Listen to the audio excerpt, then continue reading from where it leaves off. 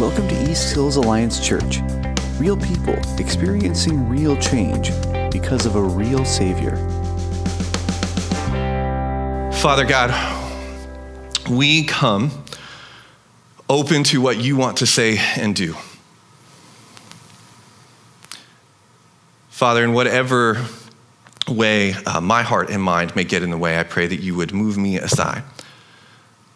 And Father, I pray that you would use the words of Scripture and the words of my mouth to say the things that you want to say. And I'm so grateful that often I come up here and say one thing, and what impacts somebody's heart is something totally different. And I know that that is you and the way that you speak directly to each and every heart. So God, whatever each of us need to hear from you this morning, I pray that we hear it. I pray that you would open our ears, our hearts, our minds to what you want to say, what you want to do, what you want to stir up, what you want to change and mold in us, what you want to encourage in us, what you want to affirm in us. Father, we come open. We come to sit before you and ask that you would have your way in us, in each one of us, and in us as a church. And we ask this in Jesus' name. Amen. Amen. Have you ever been biased against? That when you showed up, whether because of your size or gender or age or whatever it may be, you just got the impression that the person you're coming to meeting with has already made some pretty particular decisions about you, what you're capable of or not capable of. And you can tell by kind of how the tone of the room changes or by the look they give you or whatever it may be, that they've made up their mind in some way. If you've had this experience, and I think most of us have in some way, you know that every single one of us hates it. Like, nobody enjoys showing up and having people make a whole bunch of stereotype judgments about you and think they have you all figured out before you even have a chance to be you. We all hate it. I remember showing up for basketball tryouts my freshman year of high school, which admittedly was not a couple of years ago. But I showed up, and I need you to understand a couple of things. One is that I had a major growth spurt my freshman year of high school. I just didn't have it in time for basketball season. And I had gotten glasses the summer before, and these glasses were 1997 big, okay? I mean, so I show up, and I'm 5'3" as a freshman in high school, maybe 100 pounds, with glasses that weigh more than my biceps, okay? So I didn't exactly have future NBA written all over me. They lined us all up on the baseline. I've just moved to town a couple months earlier. I don't know the coaches. I don't know most of the people, most of the other players.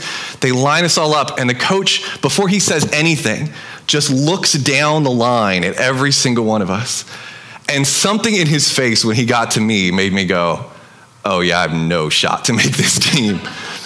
Now, in hindsight, I didn't have the skill level to make the team either, so I had no shot to make the team. But I was angry and indignant because he had decided that I was not going to make it. We hate that feeling. We hate that feeling. And yet, we also all do it. To some degree or another, we have different categories in our head that help us decide what is good and what is bad. We do this a lot with food, right? And by bias, I mean not just like, well, I don't know if, but like I have decided this thing is good or this thing is bad, and you can't change my mind. For instance, a lot of people hate Brussels sprouts. I'm one of them. You can soak that thing in 2 pounds of butter and wrap it in bacon, and I will peel off the bacon. Like I did try Brussels sprouts again the other day just to make sure, though. Still don't like them. But we have these snap judgments that like, okay, I know whatever you do to that thing, whatever fits in this category, I don't like it. We do it with food. We do it in neighborhoods. Well, that one is ritzy, and so that means, well, that one's not one I want to get stuck in late at night. Do that with whole cities. And there are reasons for this. These are things that help us figure out what is good, or they help us stay with the things that we know are good. They help us with our pleasure of enjoying things, and they help us with our safety. We just go, okay, well, this is an environment where I'm not going to be safe, and so I just won't go there. There are places, maybe in our town, maybe in Portland or somewhere else, where we go, I don't want to get caught there late at night. Maybe we say, well, I don't want a person who looks and is dressed like that to approach me in a dark alley. When we get into social contexts, this gets more complicated. It's one thing when it's Brussels sprouts and basketball players. When we get into social interactions, this gets more complicated because we are all naturally drawn towards tribalism, naturally drawn towards people that we agree with, who talk and act and believe like we do. Safety in numbers, safety in familiarity. And we're drawn away from people that we have been taught are scary, whether that's being taught by our parents or by movies, music, TV, whatever it may be. And if you say, no, I don't have any of those biases. If somebody walked through that door over there in a hockey mask with a chainsaw on, you might go, it's a friendly woodcutter who's very careful about protecting his face. More likely, you would scream and run. And I personally, as a safety-conscious person, would advise going that direction. That seems like the right response to somebody bursting into our gathering with a hockey mask and chainsaw. Because that's what we've been taught is something that is scary, and probably appropriately so. What about the newscaster or politician or pastor who says, those people over there, those people are bad. Those people are wrong and evil and you should avoid them. Those people are after your children. You should be afraid of them. How is that going to affect the way you engage with those people? And this is not a one-sided thing, right? We get this from all comers, from all corners. How many of us adjust our social media feed to be people that we agree with?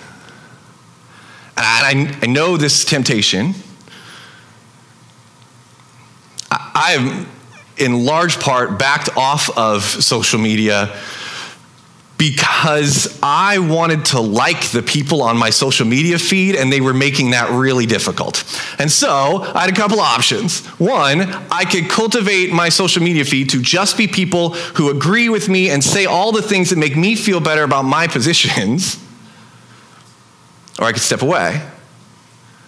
Often, we just go, oh, every time that person's post comes up, it makes me angry, so I'm going to delete them, block them, shove them away. And if we do that enough times, we end up with however many hours you may spend on Facebook or Instagram taking in information that is the things that you want to hear and that agree with you. How about our news stations? Are we giving a look to either side of an issue, or are we going straight to the people who we know are going to tell us a thing we want to hear? Do we do this with the people in our lives? Do we do this with our favorite Bible verses? I really like this one that says something that fits my personality and bias really well, and this one I really struggle with. So I'm just going to quote this one and plaster this one all over the place, and we'll just hope nobody notices that this one is here too. we bring our biases to the table, and it colors the way we interact with everything from people to food to Scripture. This morning, I want to look at the writings of Jacob, who was the brother of Jesus, and in English, we know him as James. And the book of James is a little collection of writings and sayings near the end of the New Testament. James was Jesus' brother, but did not believe in Jesus. None of Jesus' brothers did not believe he was who he said he was, until after he died and rose from the dead, and they went, whoa, if that guy that we remember from his awkward teenage phase with pimples can actually say he's going to die and rise from the dead and then do it, that might be something worth paying attention to. And eventually James led the Jerusalem church. And this might be a letter that he wrote to people who were following and listening to him, people he was pastor over. It doesn't quite read like a letter. It's been called the Proverbs of the New Testament. So like Proverbs in the Old Testament, a collection of sayings, sometimes with little narrative threads through it, but often they seem a little bit disjointed. Some believe that this is a collection of his writings and teachings that was actually put together by his disciples, by his closest followers after he died or right near his death, to send out to the church as an encouragement of hey, here's the wisdom of James, even though he's gone. We have these wise things that he has said. So short little sayings, mostly, or short chunks of wisdom to encourage not only the believers of his day, but through God's grace and providence, us as well, including one of my favorites. And while I can absolutely be biased toward my favorites, I think this one is one of my favorites because of how much I need it to confront me with how bad I am at this. James 1:19. James 1:19, and we're going to go through a few chapters of James today. James 1:19 says, "Understand this, my dear brothers and sisters. You must all be quick to listen, slow to speak, and slow to get angry." I'm getting better at this. I'm better than I was 3 years ago, better than I was 10 years ago. It's so much easier to get defensive. And it's so much easier to tell you why I'm right and you're wrong. And to actually come and say, no, I actually want to hear what you have to say. Even though I'm pretty sure it's going to be uncomfortable for me, it may make me really defensive. It may make me want to shout at you for thinking such things. I'm going to be quick to listen and slow to speak. Our biases make this really hard. Because most of our biases, certainly the most significant ones and the ones dealing with people, are based on some sort of fear. And our biases based on fear create an emotional reaction in us. That's why when I talk about engaging with trauma, there is fight, flight, or freeze, right? You're either ready to fight it, you want to run away in fear, or you just get stuck. It's because it creates an emotional reaction in us. And when we come up against our biases, or when we come to a conversation with our biases, I should say, the fears that drive those biases create an emotional engagement in the conversation. An emotional engagement like getting quick to be angry, to erupt, to get defensive, to fight back. We're called to be slow to speak, slow to get angry, quick to listen. Emotional reactions do not lead to thoughtful dialogue. Emotional reactions lead to a lot of shouting at each other, trying to shout over each other. Trying to say, well, if I can just be louder and faster talking than you, or typing than you, I can make this conversation go the way that I want it to go. I don't have to actually engage in a dialogue that might confront my biases or might tell me something I don't want to hear or might be uncomfortable or painful for me.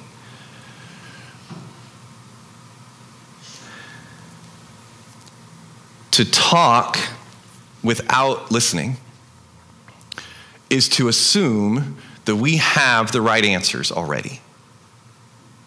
And you may be right. You may be right. You may absolutely have the right answers already. But to assume going into a conversation that you have all the right answers is to assume that your biases, your upbringing, your circumstances have led you to the perfect, purest perspective, and you can see things in a way that nobody else can, and you are absolutely correct. Now, I don't know about you, but I have more self-doubt than that. I don't think I have it all figured out.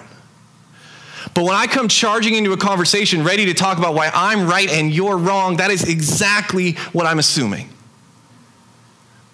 Or it's at least what my actions are reflecting. That I have the right answer, and I just need you to hear me, and if you hear me long enough and hard enough, maybe you'll come to the right answer too. But I'm bringing biases to this conversation. I'm bringing biases of where I grew up, the circumstances I've been through, what faith and scripture have taught me, what the people in my life have taught me through faith and scripture, that may, in fact, I'm sure, have their own perspective and biases in it.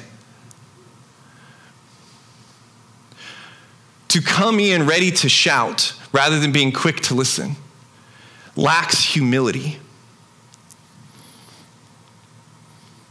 It's to assume that I've got it all straightened out and I just need you to hear me, and then you can have it all right too. And James says that this isn't just a social issue. This isn't just about how we engage with each other. And this isn't just a psychological issue. It's not just all in my head. It's not all about how I process and see things. James says, no, this is a faith issue. Bias is not just a social issue. This is a faith issue. Bias is an issue in our faith. He starts chapter 2 this way. He says, my dear brothers and sisters, how can you claim to have faith in our glorious Lord Jesus Christ if you favor some people over others? For example, suppose someone comes into your meeting dressed in fancy clothes and expensive jewelry, and another comes in who is poor and dressed in dirty clothes. If you give special attention and a good seat to the rich person, but you say to the poor one, you can stand over there or else sit on the floor. Well, doesn't this discrimination show that your judgments are guided by evil motives? Now, we maybe don't judge on clothes, and I can promise you,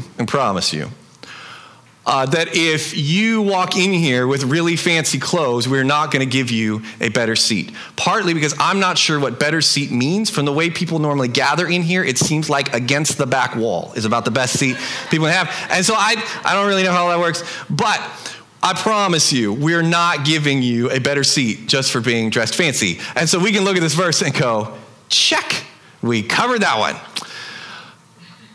Now, it is also true that I am dressed like this because study after study after study shows that we as people listen to people better if they are cleaned up and dressed up, and this is about as cleaned up and dressed up as I can get before it starts looking really silly. So this is what I got.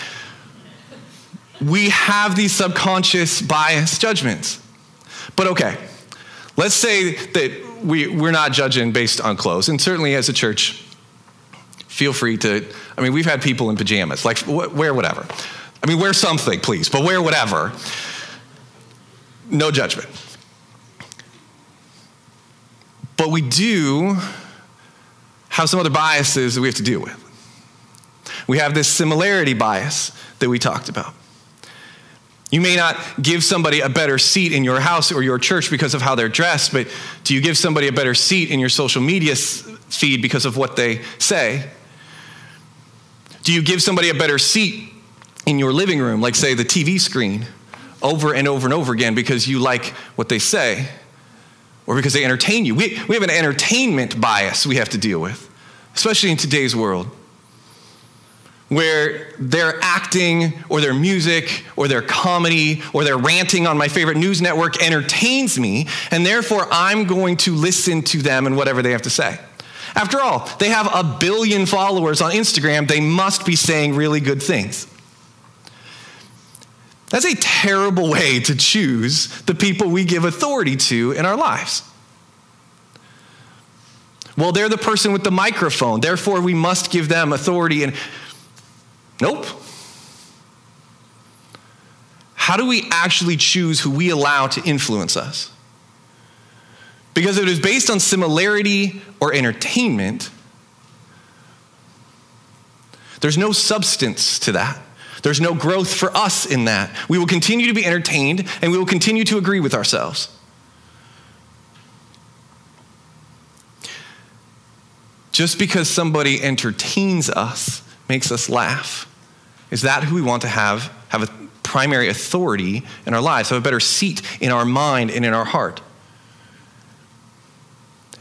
And I promise, whatever you spend the most time reading and watching will influence you.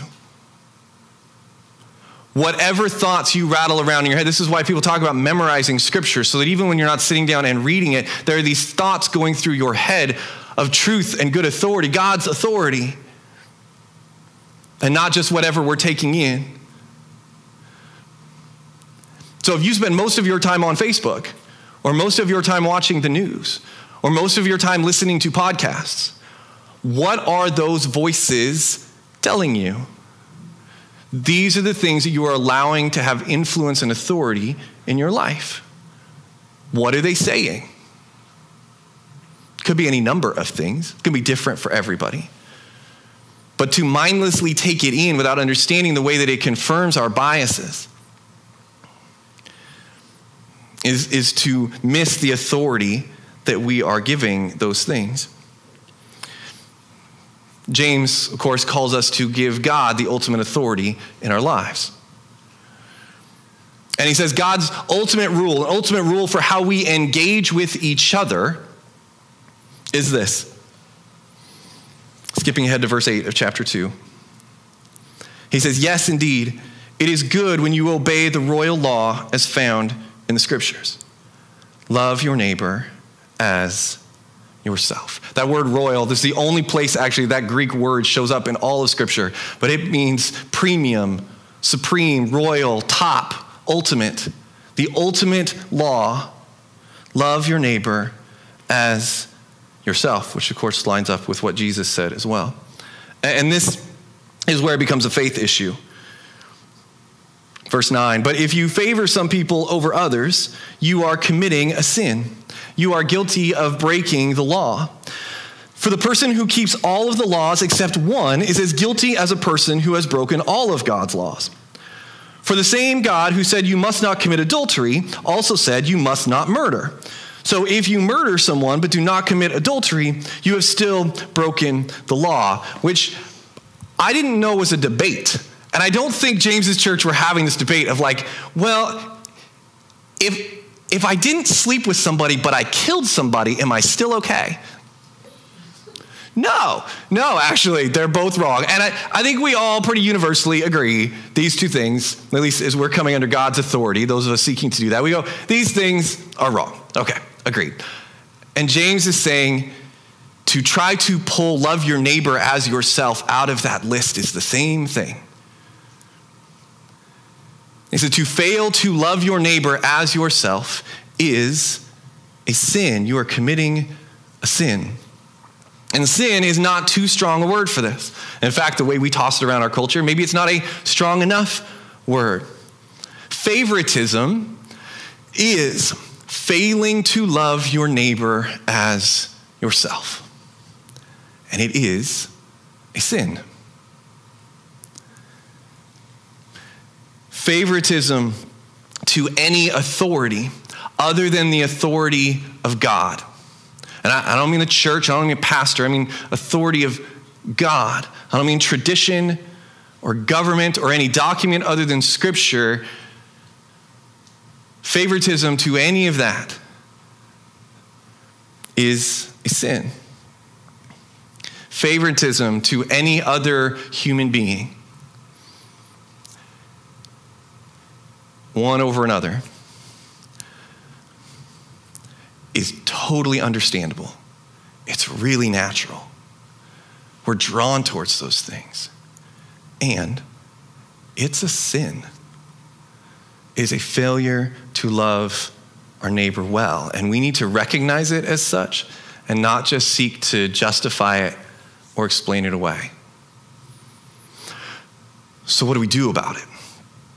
James has a couple of things that he calls us to do, a couple of directives on how we love our neighbor better and how we come with humility to our conversations and how we deal with the sin of favoritism in our lives.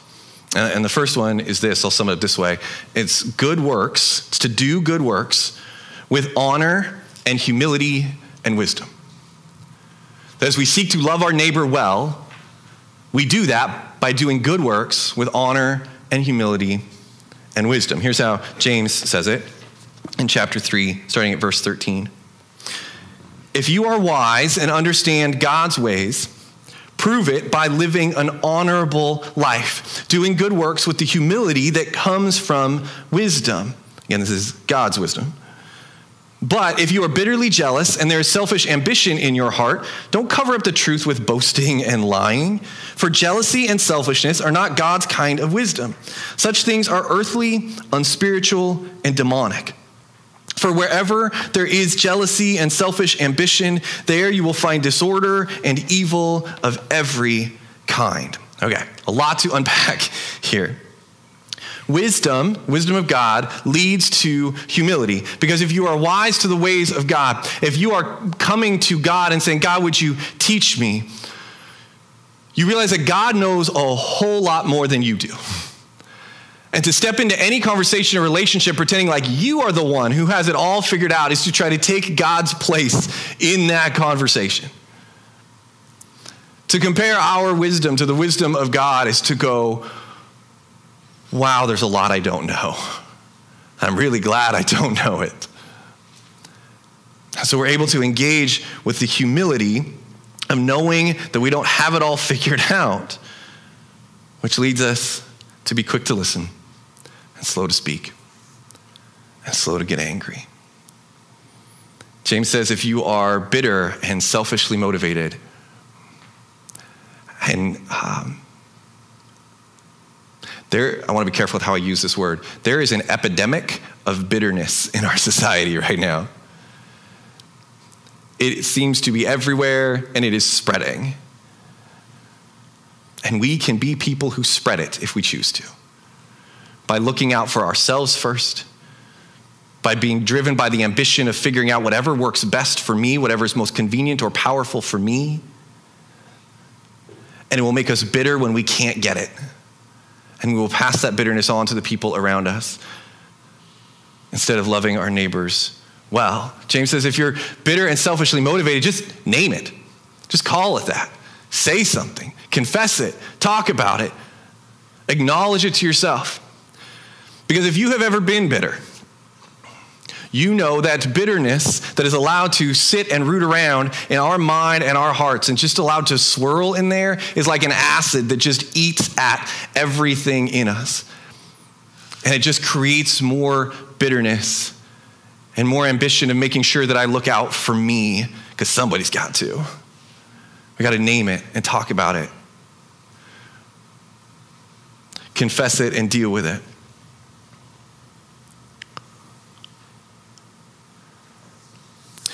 He says in verse 15, for jealousy and selfishness are not God's kind of wisdom. Such things are earthly, unspiritual, and demonic. Now there has been a lot of talk recently about what is or is not demonic. And I'm not going to get into a list. Here's what I do want to say.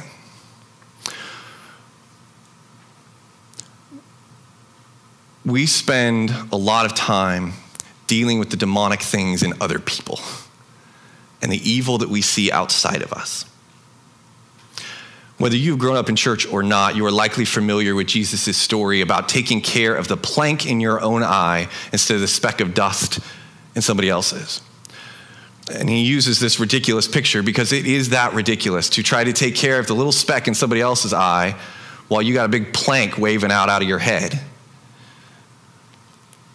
We need to deal with the evil and demonic in the world around us for sure. We have got to call it out. Part of being God's people, part of searching for more of the kingdom of God, trying to lead more people into the kingdom of God, is going to be calling out the evil we see around us. We're going to need to do this in concentric circles. And here's what I'm trying to, hopefully this picture helps. Have you ever seen ripples created by yourself? Imagine you're standing in a river or lake or whatever. There are ripples that are going out. We spend a lot of time dealing with the ripples way out there and shouting about how all those people need to get their demonic stuff figured out, while we are failing to love our neighbors. We, as Jesus-following people, need to deal with the demonic and evil in the world, starting with ourselves and our families and our homes and our church and our churches and the world and then the world. For too many decades, the church has been shouting about all the evil out there with a big plank in our heads. No wonder the world has stopped listening to what we have to say. We look silly with this plank waving around out of our eye, trying to help them with the speck in theirs. Are there awful, demonic, horrible things going on in the world? Yes. Do we need to deal with them and call them out? Absolutely. Absolutely. We need to deal with the demonic and evil in us and in our homes and in our churches. These are the places of influence that God has given us to confess and own and say, God, I need you to step into this. I need your forgiveness and grace. And then we need to step into those places and do good works with humility that says, I don't have this all figured out and I'm not perfect. Being as honorable as we can be to say, I'm dealing with mine the best I can and I want to help you with yours. And with as much wisdom as we can glean from God, because it is his wisdom that's going to address those things. And here's what I mean. James says in verse 17 and 18, but the wisdom from above is first of all pure. It is also peace-loving, gentle at all times, and willing to yield to others. In other words, willing to be quick to listen and slow to speak, yielding to others. It is full of mercy and the fruit of good deeds. It shows no favoritism and is always sincere. And those who are peacemakers will plant seeds of peace and reap a harvest of righteousness. Church, can we be people who plant seeds of peace and harvest righteousness? Well, if we're going to harvest righteousness, we're going to have to deal with the evil in us. If we're going to plant seeds of peace, that's different than planting and sowing seeds of division and anger and bitterness and selfish ambition. Can we sow seeds of peace in our church, in our families, in our community? What kind of harvest would that carry? Again, we need to deal with the evil in the world around us. It is not sowing seeds of peace to turn a blind eye to things that are going on, to pretend like they're not happening, to pretend like there aren't kids who are being picked up on the side of the freeway and sold to do incredibly awful things, to pretend like there isn't starvation and death around the world and in our own backyard. Sowing seeds of peace may mean being disruptive. May mean there's some systems that need to get checked.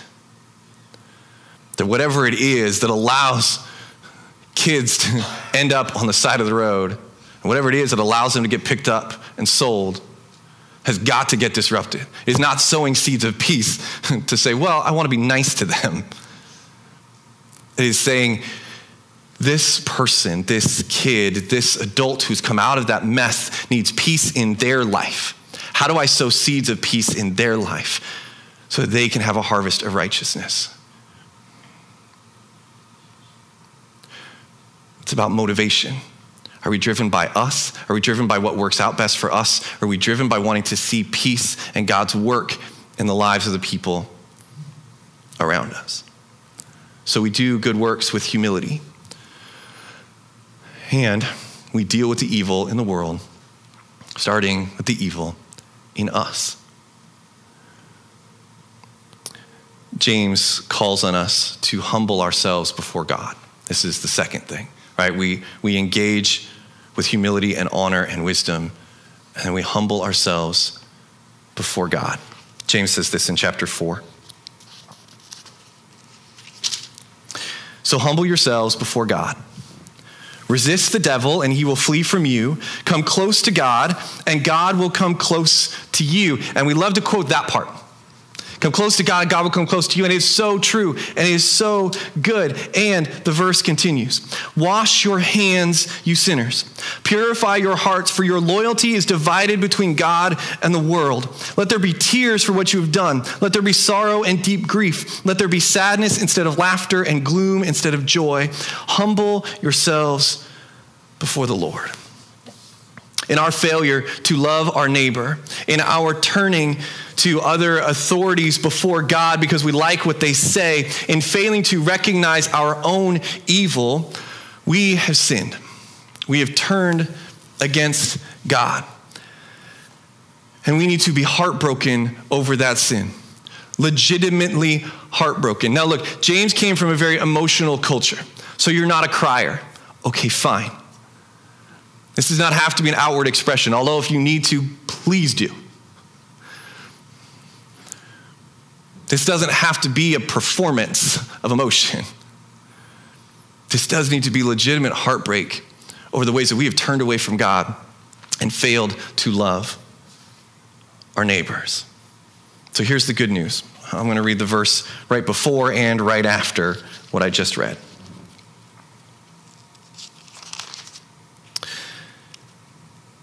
James writes, and God gives grace generously. As the scriptures say, God opposes the proud, but gives grace to the humble. Humble yourselves before the Lord, and he will lift you up in honor. He will come close to you, and he will love you, and he will give you his grace and his forgiveness, and he will lift you up. As we seek him for our peace, he will harvest righteousness in our lives that we don't deserve, that comes through the sacrifice and the love of Jesus. So we're going to spend a little time here going before God together, each of us individually and us as a collective group, to worship, to reflect, to take communion. So as the worship team comes up, I want to point us toward this time of reflection and confession, of seeking God for grace, of coming humbly before him and asking for his forgiveness. This is going to look different for everybody. We're going to have an opportunity to sing. You're going to have an opportunity to take communion whenever you feel led to. So again, you've got that little cup there of bread, if you can call it that, and juice. And somewhere in this time, if Jesus' sacrifice for you has meant something in your life, that you believe his death has washed your sins, has led the way for your forgiveness, that his resurrection has brought you new life, at some point in these next few minutes, these next couple of songs, feel free to take communion. Feel free to sing and worship. There are going to be a couple of us in the back, out in the welcome area there. And if you would like somebody to pray over you for God's forgiveness, for courage to figure out how to love your neighbor better, for whatever it may be, for healing in your own heart, mind, or body, we would love to pray for you. So that's available to you. We're just going to have some time here over the next few minutes, few songs, to pray, to reflect, to take communion as you choose, to humble ourselves before God. So as we do that, will you pray with me? Father, we come before you knowing that we are in need of your grace. God, we have failed in some way to love our neighbor well.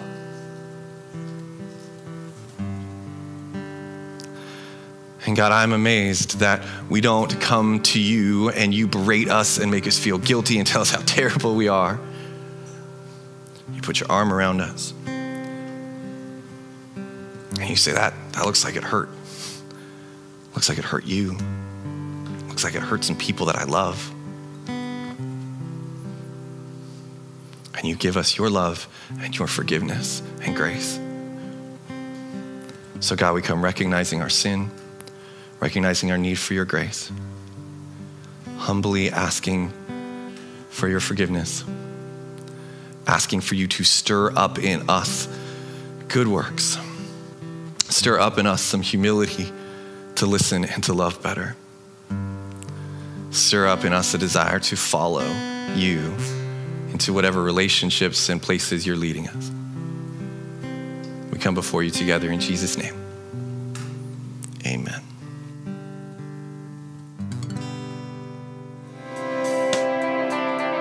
Thank you for checking out our podcast. Find out more or connect online at easthillsalliance.org.